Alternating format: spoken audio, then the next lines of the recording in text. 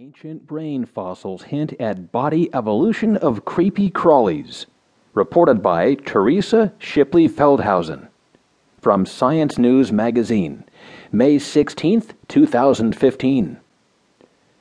Fossilized brains of the ancient ancestors of spiders, insects, and crustaceans are giving hints about how those creatures evolved from soft to hard-bodied. Javier Ortega Hernandez from the University of Cambridge